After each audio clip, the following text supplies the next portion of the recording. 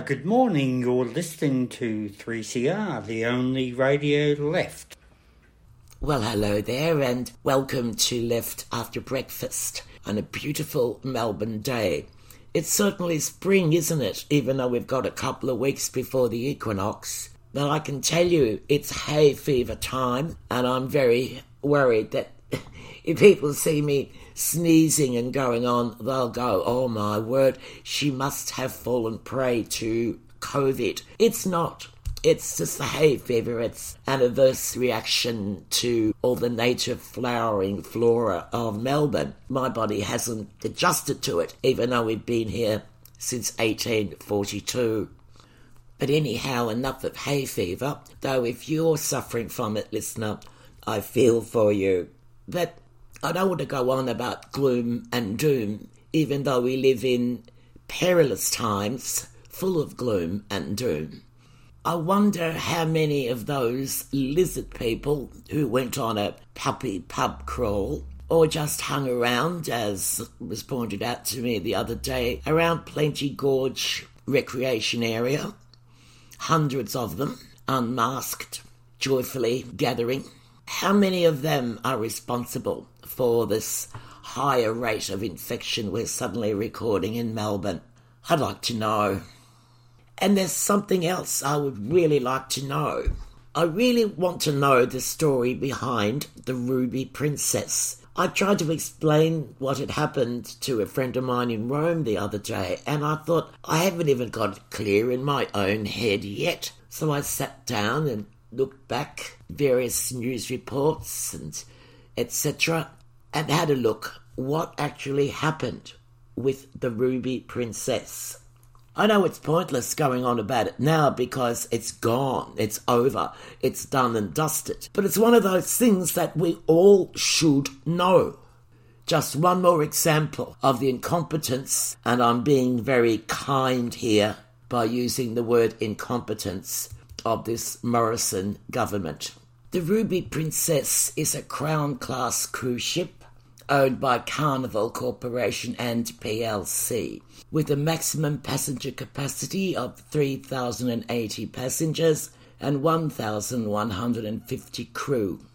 The ship first arrived in Sydney early on the 8th of March 2020 after completing a cruise from New Zealand, and the ship's captain, Giorgio Pomata, reported illnesses of 158 passengers and 13 high temperatures, one of the significant symptoms of coronavirus. As per protocol, these illnesses were lodged with New South Wales Health, and at this stage, the ship was considered a medium health risk. Now, the typical rate of ships arriving in Sydney Harbour for influenza-like illnesses is 1.7 cases per 1,000 passengers.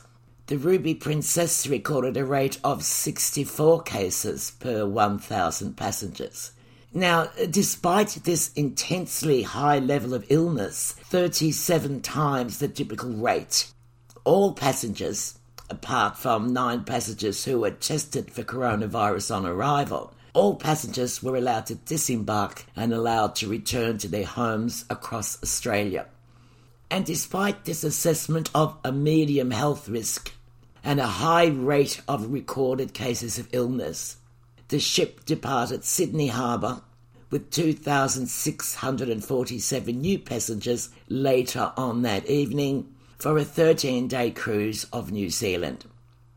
On the 15th of March, the Australian government announced a 30-day ban on foreign cruise ships coming into Australian ports, but granted an exception to 4 ships: Ovation of the Seas, Celebrity Solstice, Voyager of the Seas, and the Ruby Princess, on the understanding that they were already heading for Australia at the time of the ban and were considered to be a low health risk.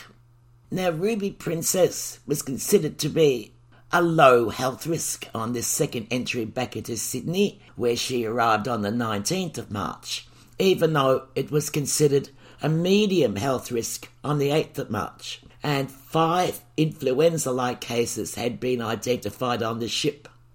Back on the Australian mainland, back home here, passengers from the earlier cruise that disembarked on the 8th of March were testing positive to coronavirus, including one couple who had flown back to their home in Darwin. Look, there are many parts to this Ruby Princess incident to have a look at, and there are many anomalies that need to be cleared up, and questions about authorities and government ministers that need to be clarified.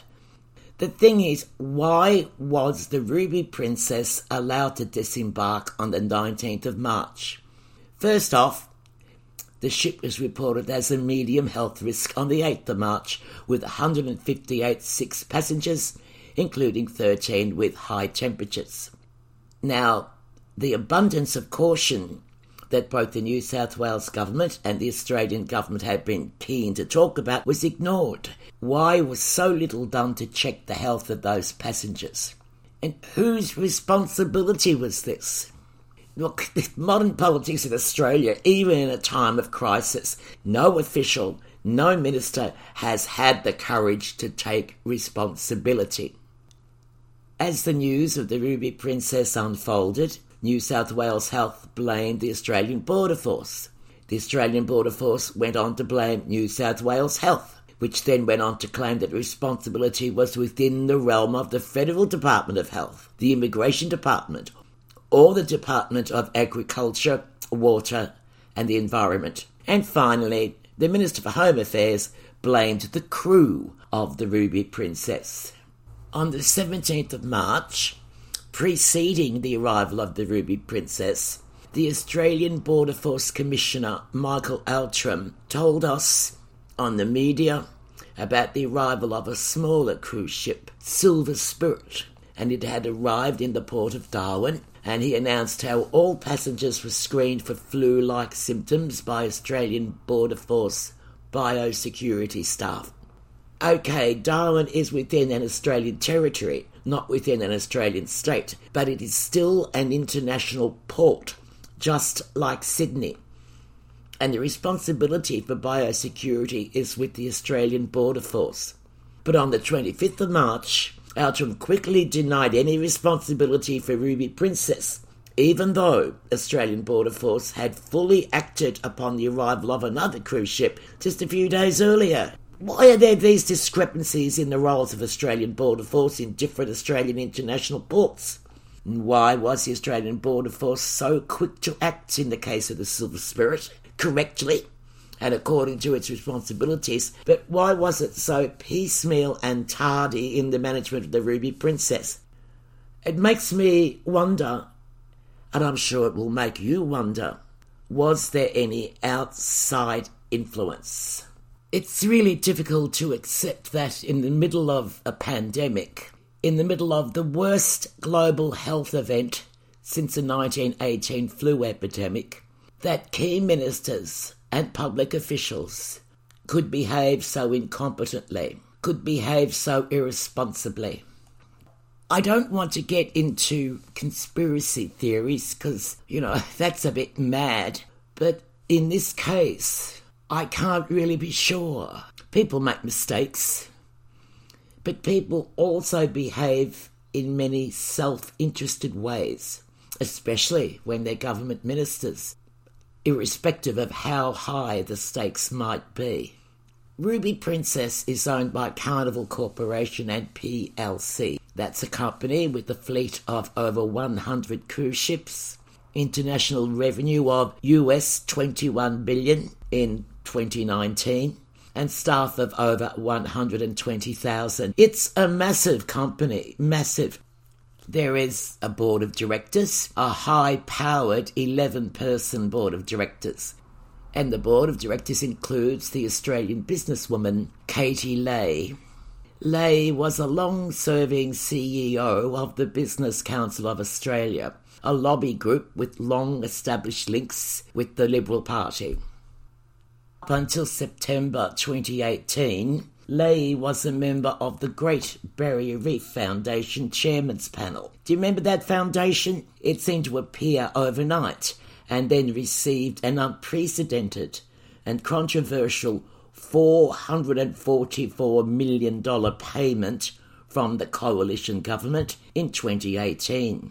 She was also the executive chairman of the Australian arm of Korn Ferry, which is a global organisational consulting firm, and she was that CEO until 2019. Also at Korn Ferry is Robert Webster, a former National Party MP who was part of the Greiner and Fahey coalition ministries. Although he was a member of the National Party up until his resignation from Parliament in 1995, he has been a member of the Liberal Party since 1996. He's been a key fundraiser for the party, as well as making personal donations of almost $30,000 to the Liberal Party over 2 donation reporting periods.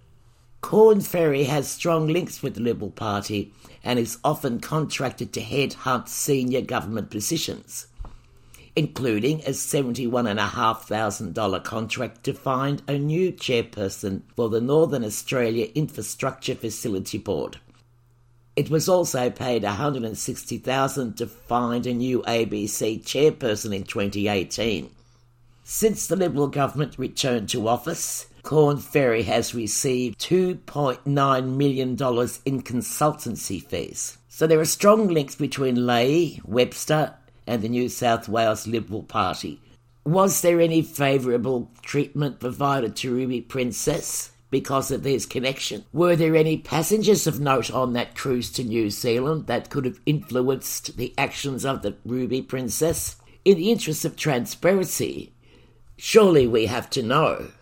Did I say transparency? Golly, I'm talking about this particular coalition government. I'm talking about this particular Prime Minister. Transparency is not a word in their lexicon. You're listening to 3CR 855 AM on digital and on the internet. www.3cr.org.au. Gosh, time for a little music break, I think, listener.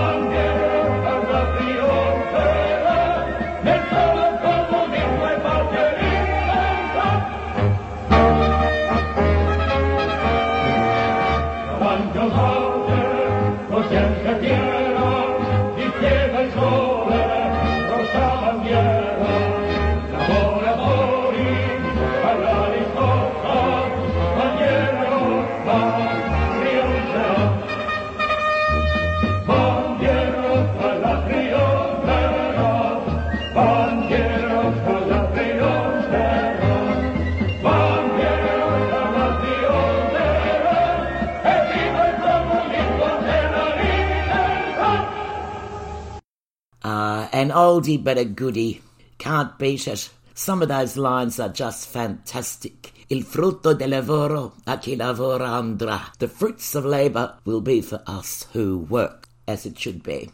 That song appeared in 1908, and it was sung by the Italian members of the International Brigades. And it's been sung in many places ever since. I still like it. You know a song I really like, listener, and that's the French anthem, the Marseillaise. And I wonder if they still sing all those words. Probably not. Oh, they couldn't possibly keep singing all those blood-drenched words, blood running in the gutters.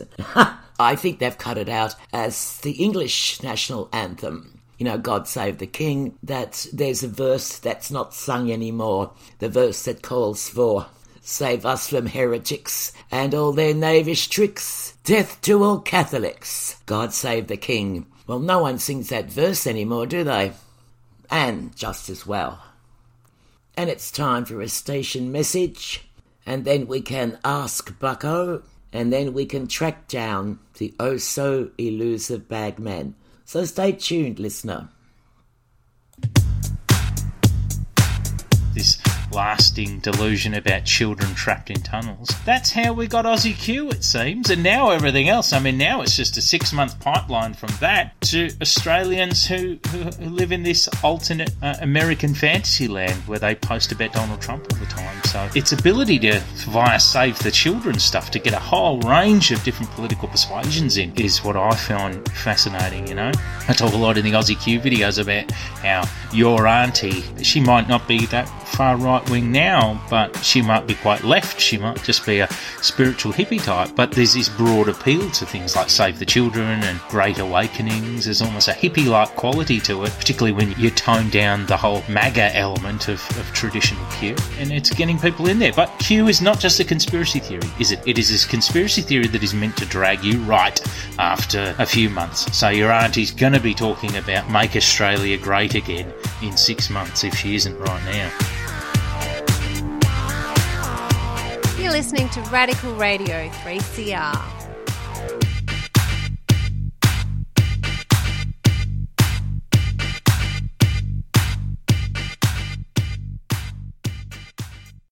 Okay, listener, we'll ask Bucko. He'll tell you. Good morning. My name's Mark Buckley and I'm broadcasting on Left After Breakfast. The topic this week is privatisation. Who is it good for? Privatisation is one of those terms which politicians avoid using. That is because the public does not like the idea or its outcomes. It can be used in a number of ways, but most of us regard it as meaning selling off a publicly owned asset, usually to the detriment of good government. In other words, selling off the family silver. Most politicians are unable to explain the benefits of privatisation, either because they're illusory or because they know there are seldom any benefits. Privatisation is usually marketed as increasing consumers' competition and choice. The stated reason for the sale of a public asset are usually increased productivity or enhanced efficiency, or some such other unquantifiable benefit which might happen in the near future. Generally, it is the product of neoliberal ideology which pushes the belief that the market will fix any problem, even when there is no problem. It also relies on the myth that private companies are more efficient than any public service. Although the idea of privatisation has been around for a long time, it was only when Mrs. Thatcher and Ronald Reagan actually went through with it in their own countries that the trend took off. As with most fashions from overseas, it's overstayed its welcome, but not before Australia got in on the act. Privatisation is unpopular. In 2016, when Scott Morrison was the Treasurer, he instructed the Productivity Commission to begin an inquiry into extending competition and choice, in inverted commas, in the human services sector. Of course, that was code for let us privatise more of the government services. The People's Inquiry, which was called the People's Inquiry into Privatisation, ran parallel to the Productivity Commission inquiry, They love an inquiry, this government, but instead of looking into ways to further marketise and privatise public services for the benefit of business, it asked how privatisation had impacted people, their lives and the common good. Now this is the People's Inquiry. It concluded from public submissions that there were multiple faults in the process and that the outcome was negative in most areas and that the public did not like the idea nor its implementation. Some of the findings are below, but the full report is readily available. It's called People's Inquiry Report.INDD. In the electricity sector, for one, there were job losses in the electricity sector, increased costs for consumers, service disconnections, profits from assets going overseas instead of going back to the public, reduction in research, development and maintenance of these assets, reduced investment in apprenticeships and training, and loss of accountability, transparency and control.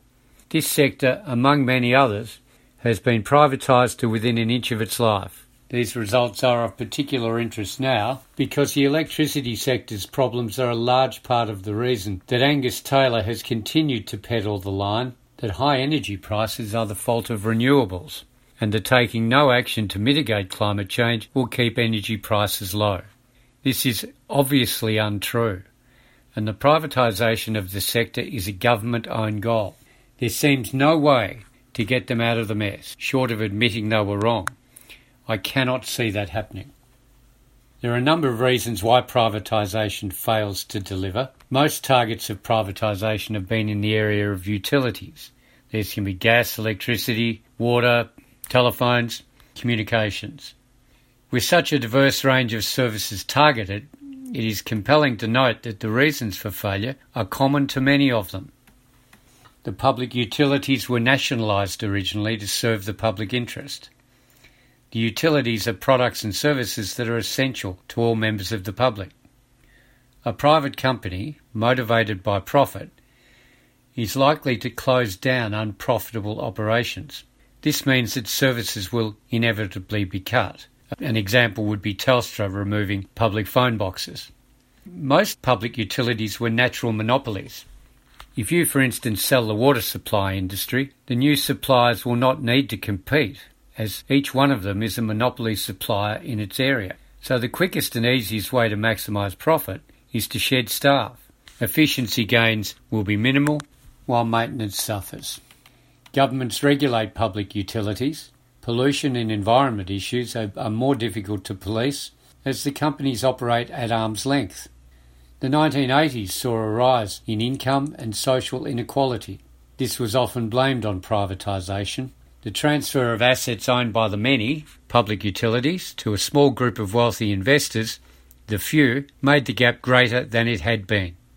One major advantage of nationalised utilities is that their size permits them to take advantage of economies of scale. Privatisation usually involves the breakup of a large entity into many smaller ones. This is not conducive to financial success. There's a good reason why the public has never warmed to privatisation. It is sold as a matter of competition and/or choice, which it seldom is. Thank you for listening. And you'll find Bucko at markbuckleymedia.com. That's Mark with a K, markbuckleymedia.com.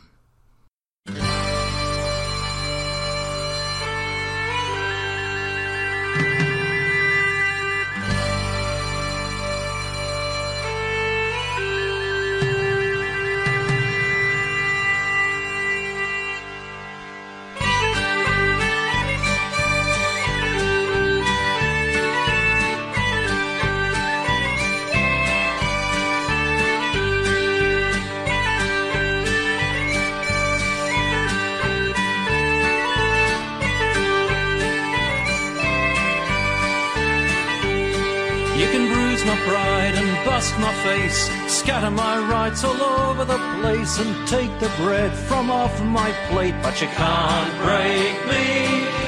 Lock me out, chain the gates, put black shirts in with dogs and mace. I'll hold the line, won't step away, 'cause you can't break me. I belong, you belong, we belong to the Union.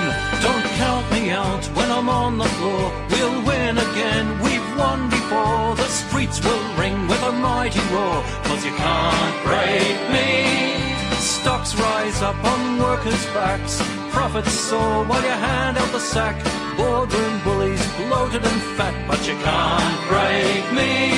Australia's sold to mates offshore, backroom deals and shonky law. This day has come, we say no more. You can't break me. I belong, you belong, we belong to the Union. I belong, you belong, we belong to the Union.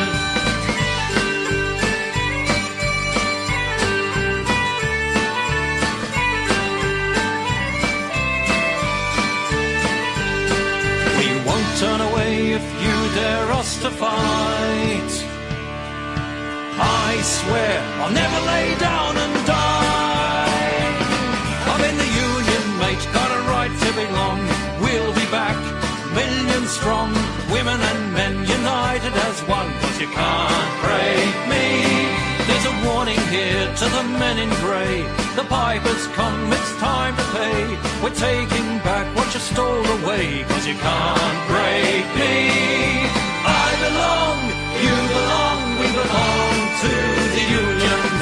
I belong, you belong, we belong to the Union.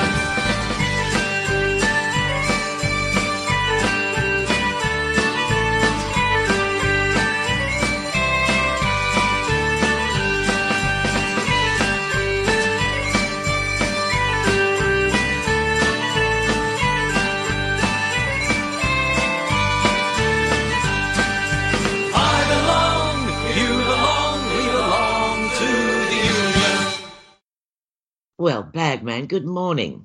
Good morning, Susan, and good morning to your listeners. Oh, what a lovely time of the year, and we can't get too complacent, we can't get too depressed, because we're in a lockdown at the moment, and the best we can do is obey the rules, and the sooner we do that, the sooner we'll be out of this lockdown, which may be sending some people into some medical distress. I don't know what's wrong with people. Why can't they just do the right thing, wear a mask, check in wherever they go, and basically stay home unless it's an urgent thing that they have to leave the house? Have you left your house recently, Bagman? I have not, Susan. I have taken the dog for a walk around a short block. I've made sure I have a face mask on, and I make sure that I try not to get too close to other people who are walking towards me without a mask. And mainly those people are tradies. Now, tradies are apparently exempt from wearing masks any time at all. When they're going to work, when they're leaving from work, and even when they're working, they seem to be exempt. And while I'm at it, Susan, I've got to tell you, there's a very disturbing thing happening around here at the moment, especially around Coburg and around the Merry Creek, and that's the QR code that you advise people that they should check into when they're going into a supermarket or they're going to another public place. But apparently there are fake QR codes. Now, how people come to think of these things, I don't know, but there are fake QR codes so that when you do the right thing and you register your QR code when you're about to go into some public place, apparently there are some fake ones now that automatically send you to an anti-vaxxer site. Disgusting.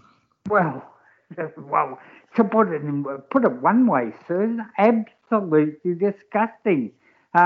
We've seen 5,000 people march in the streets of Melbourne 3 weeks ago, and now we have a spike in the number of coronavirus cases that we're experiencing. And not as bad as that. The simple fact is that people are dying.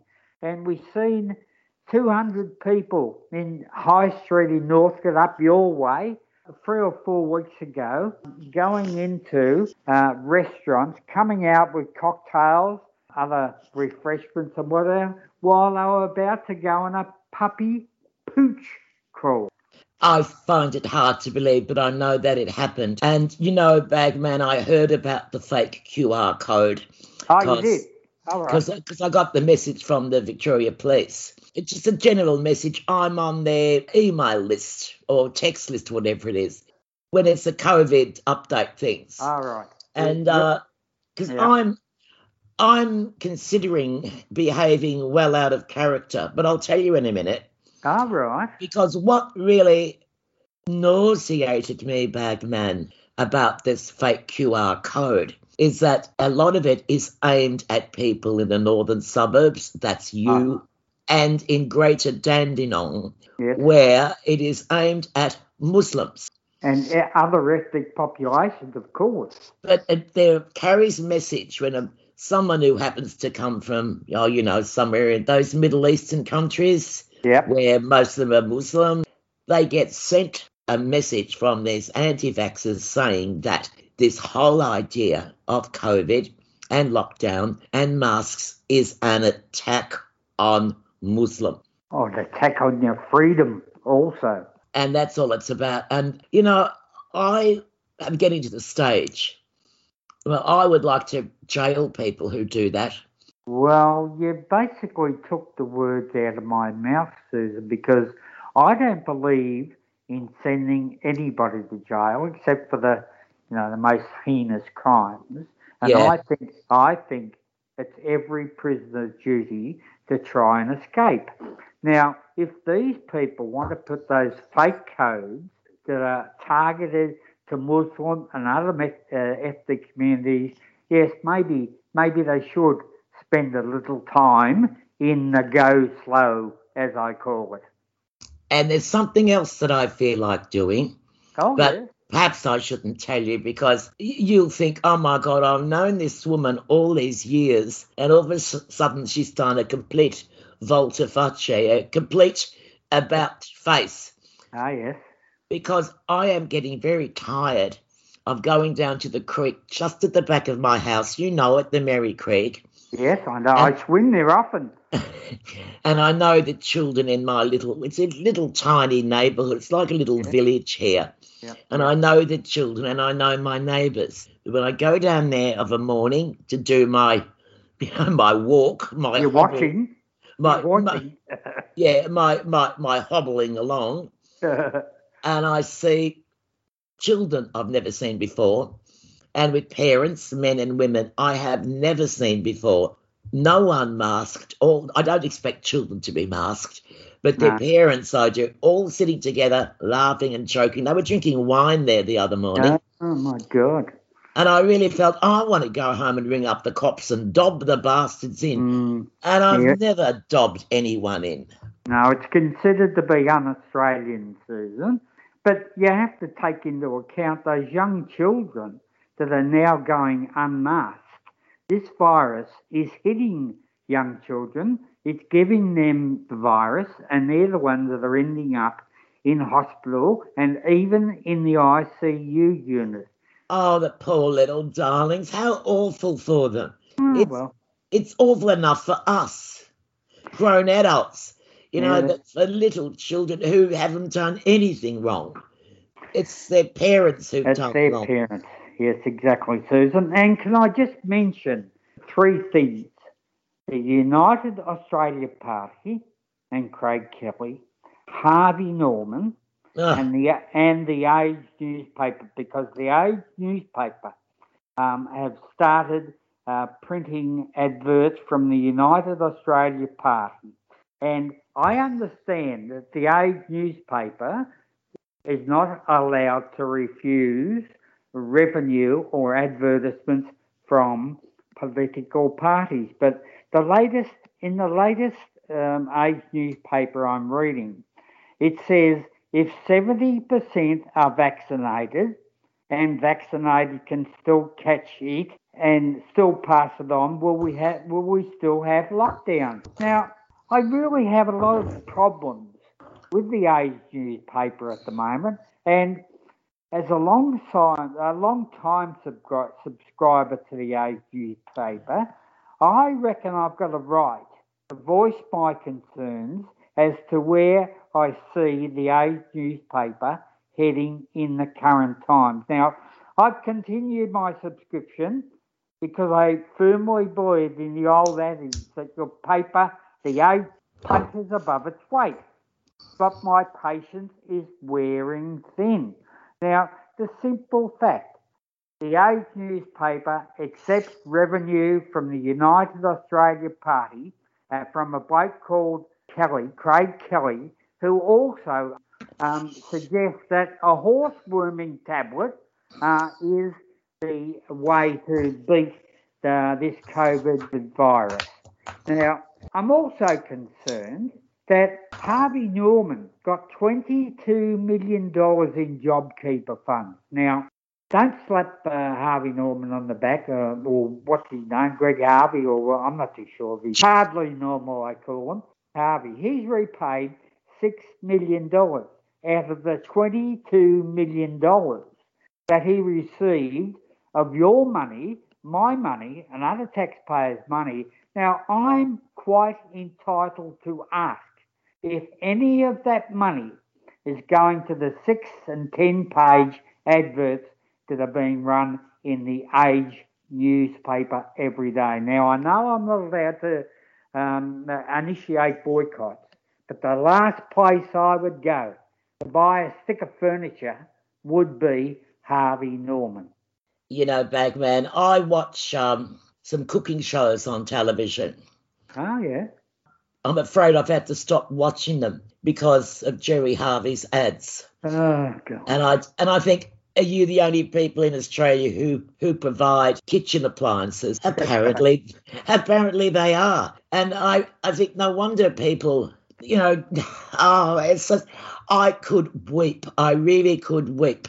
I noticed that there again this morning. All these cars parked in our little streets, they're probably all Jerry Harvey customers, parked in my streets, and people who live here can't park their cars because people drive from somewhere to walk on the creek at the back of my house. Ah. Now, I was talking with Gurm the other day. Yeah, Gurm Seckham. Yes. Yeah. And he told me that he walks up to the top of the Plenty River, which is just where he lives, and over towards, the Plenty Gorge. And he's seen in all the years he's lived there 5 or 6 cars there. Yeah. He said of late, there have been hundreds, and he means hundreds of cars, and hundreds of people gathering round, no masks, hugging each other, dancing, singing, having a good time. Where do these people get off? Don't they understand? No, I don't think they do, Susan, or they don't want to. Now, I am looking forward to the day when we can get, as Dan Andrews says, 70%, 80% vaccinated so that we can have some freedom to move around. Now, I'm fully in favour of those people who are anti-vaxxers, anti-maskers, freedom soldiers, or whatever. If they cannot attend a hotel, a restaurant, a sporting event because they haven't been vaccinated, then I say too bloody bad. Yes, and I agree with you on that. I really do. Geez, we're turning right wing all of a sudden, aren't we? No. But I've never, ever, ever considered dobbing anyone in. But I've just about had it. Yeah. And Well, the simple fact is, Susan, those people that are marching in the streets, those people who are refusing to get vaccinated are the people, they're our jailers. They're the people that are keeping us locked in to our house in order to do the right thing. So I really look forward to the day when, if they're not fully vaccinated, they cannot participate in our community. Bugger 'em. Yes, bugger him.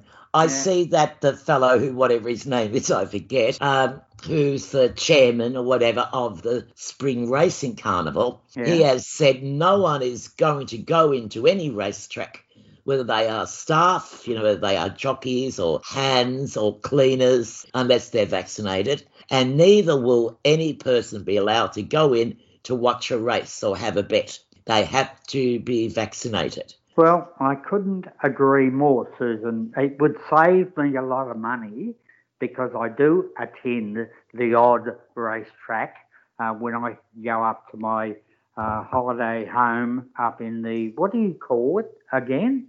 The Brigadoon of the North. Yes. Where I can go to the Ballarat racecourse, freeze me balls off, and have a 5 bob each way on some horse. And I see that Daniel Andrews, and good luck to him. He's come out and he said this vaccination distribution system is not fair. He's accused Scott Morrison of being the Premier or the Prime Minister for New South Wales, while they get a disproportionate amount of vaccines that should be going into the arms of Victorians so that we can get immunity. And Dan Andrews said it's basically like an egg and spoon race. Now, Scott Morrison told us 18 months ago, this is not a race. Don't call it a race. It's not a race, but it is now. He's favouring the New South Wales state and the Premier because of political allegiances. Also, Queensland is missing out on the vaccines, as is Western Australia. Yep, they're all missing out. And Queensland and Western Australia have kept COVID out of their state simply because they've followed the rules and they've brought in safeguards to make sure the virus doesn't get into their state. But they're still entitled to the same amount as Victoria and every other state, instead of New South Wales getting the greatest share. Yes, I think whoever said that he was the Prime Minister of New South Wales was quite correct. That's right, yeah. Hey, and you'd be pleased to know, I don't know whether this person would be a friend of yours, but a Melbourne social media personality, an influencer, that's what they call them, an influencer. Nadia Bartel and 3 other women have been fined $5,452 each for breaking or breaching COVID rules after the video shared on social media showed them to snorting of white powder at an illegal gathering. Now, we make no accusations here, but I've seen the video and the white powder, and I'm assuming that it's the original white powder. No, it's horsewormer. Oh, it's horsewormer. That's right. How smart of Bill Gates to put microchips into the horsewormer, eh? Yeah. He's a pretty good man. Anyway, thing is about this virus, we've had political leaders on the right saying, open up, open up, open up, open up. If we had our way, Windscreens O'Brien, the leader, was a leader of the opposition, the former leader, we would have opened up 12 months ago. And we'd all be dead. And we'd all be dead, because the simple thing now is dead is the new normal. And that's the way it will become, because the more we open up, and I suppose we have to open up at some stage, more people will die. But those people on the right wing, like Craig Kelly and the people from Sky News, they will be responsible for the deaths of every person that dies of COVID from this point on. I will hold them to account. Those people, I believe, then, seeing as they aren't concerned about any health issues for anyone else, I reckon when they get sick that they don't attend the hospital because they don't believe in the hospital either. Oh, yeah. It really is a conundrum, isn't it, Susan? Where you can't deny people, no matter how stupid, you can't deny people proper medical treatment. But I know Oh, and I would be tempted also. Sorry. That's all right. I would be tempted also, but maybe you're going to have to hand in your Gucci, your Bulgari, and your Cartier and Montblanc jewellery and watches, because these companies, Gucci, Bulgari, and Cartier and Montblanc, claimed more than $10 million combined in a JobKeeper while making multi-million-dollar profits. Now, if you tell me there's a rule for them and a rule for us, going to agree with you. Cartier? Yeah, Cartier. I think they make watches. I think there was a woman that was in charge of Australia Post before they sacked her, and she won $1 million in compensation from them because she brought a couple of Cartier watches for people who'd been doing a good job. But anyway, they've received $10 million in JobKeeper funds. Your funds and my funds, our tax. Yeah, and look, and I don't want to talk about boycotts either, though I firmly believe in them.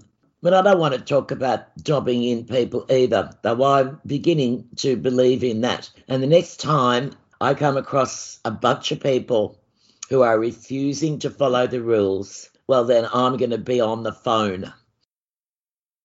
I'm going to. I'm sorry, I'm confessing. Right. I know you're going to think, what's happened to her? Oh, no, it's okay, Susan. I understand your frustration because I don't think, and it might only be my opinion, but when people quote the 1948 Charter of Human Rights, like these whackers that are marching in the streets only last week or so, they have no right to inflict a disease on anybody else. They have no right to do that.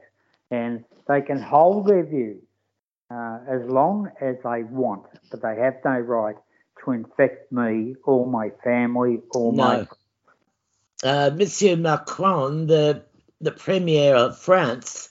Oh, yeah. I rather liked his statement a few weeks back when he said, I am sick of them.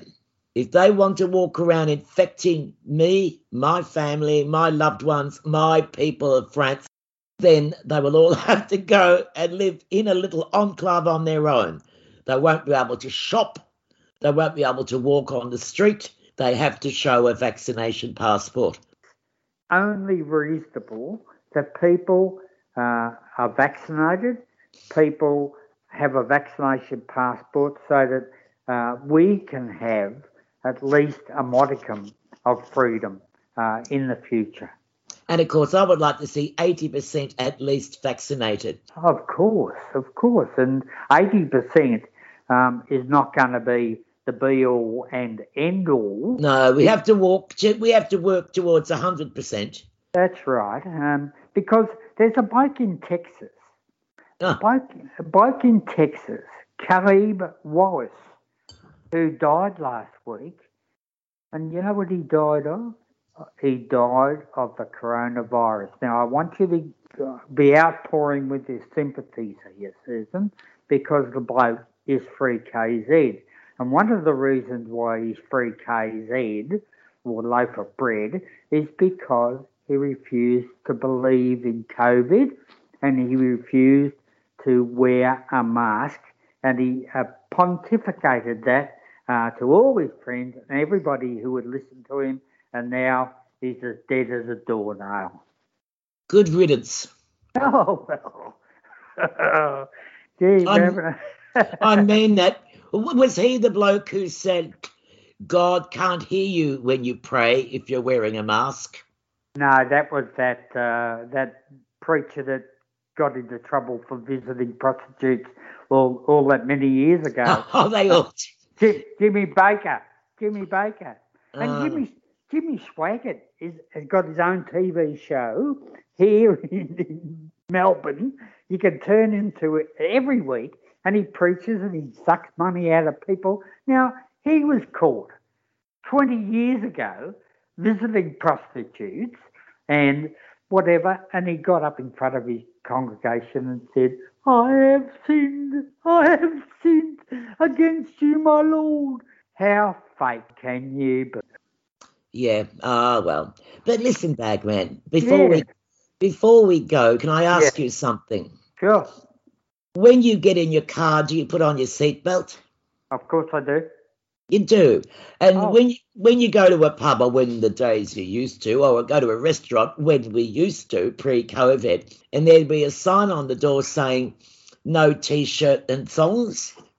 No shirt, no shoes, no service. That's it, no shirt, no Oh, shoe. yeah. So did you wear a shirt and shoes? Yes, I did, because I wanted to get into the pub. Did you stand out the front saying, it's my freedom? No, because I wanted to go into the pub. You didn't stand out saying, my body, my choice? Oh, no, Susan. No. And look, just before we go, can I just say best wishes to my wife, who is in St Vincent's Private Hospital at the moment, and she's having a hip replacement. So I send all my best wishes to her. And can I send condolences to your family, Susan, on the loss of your daughter-in-law last week? Thank you for that, Bagman. Thank you. My pleasure. Thank you very much. All right. So it's about that time, is it? It is. All right. Let's go out the same.